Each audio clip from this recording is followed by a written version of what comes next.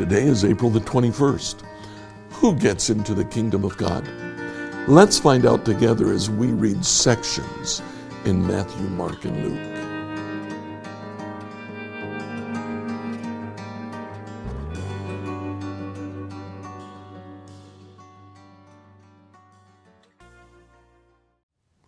In reading through the Bible in a year today, I'd like you to read Matthew 19 to 20:16.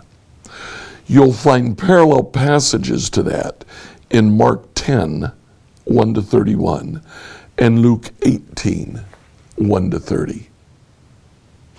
Now, this is a little bit longer reading. Tomorrow will be a much shorter reading. It's just kind of the way the arrangement of passages took place here. We see here several things that take place. In the book of Luke, we see a parable of a widow who keeps going to a judge until he finally grants her what it is that she's looking for. Jesus uses that to say your prayer should be persistent like the widow. Then Luke gives the parable of a Pharisee and a tax collector. The people would naturally think the Pharisee was the religious one, but he simply shows pride before God. Thank you that I'm not like this sinner. Whereas the sinner truly repents. And the sinner goes home justified, not the Pharisee, because of their attitude. Jesus, in Matthew and Mark, teaches on divorce. As he teaches on divorce, he gives us concepts that we need to understand. Jesus blesses the children. In blessing the children, he says, those in the kingdom of heaven will be like these children. A rich man comes to Jesus in all three of the Gospels. Contemporary theology would say that the rich man is a holy man because God has blessed him. Jesus asks him a very simple question. Will you give up your riches and come follow me? And he says no, and he leaves. Jesus said the riches were more important to him than following me. In Matthew, Jesus ends with the parable of laborers, obviously directed at the Pharisees. A man leaves his vineyard with certain laborers who take over the vineyard. They think it's theirs. When the master sends workers to collect the proceeds from the vineyards, they beat them, they abuse them, eventually killing even his own son. It was directed at the Pharisees. In the middle of all of this, I'm reading now from the book of Matthew, starting in chapter 19, verse 25. After Jesus taught about the rich man, the disciples said, well then, who in the world can be saved?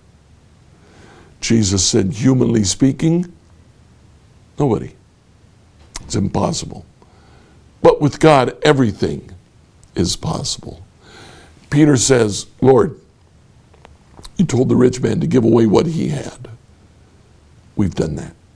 We've given up everything to follow you. What do we get?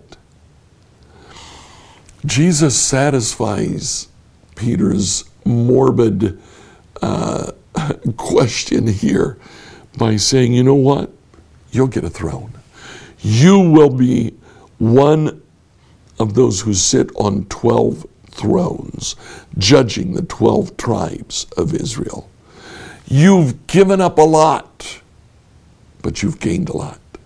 I've given you a new family. I've given you a new direction. And then he finishes with verse 30. Many who are the greatest now will be least important then. And those who seem least important now will be the greatest then.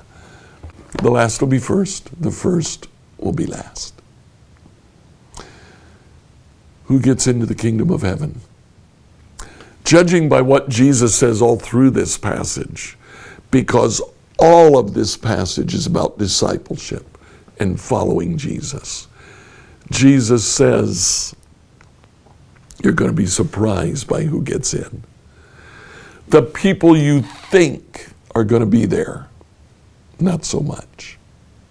The people that you don't think will be there will be the leaders there, the children, the poor.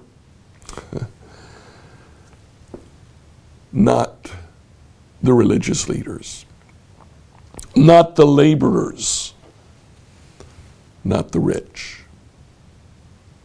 Jesus says, those who get into the kingdom of heaven are those who are willing to give up everything to follow me. So what about you? Are you following Jesus today? Please, make sure you are. Like, follow, and subscribe to this devotional on whatever platform you used to listen to it. Email your questions to us at questions@becomehope.com. Tomorrow, we'll ask the question, why did they kill Jesus?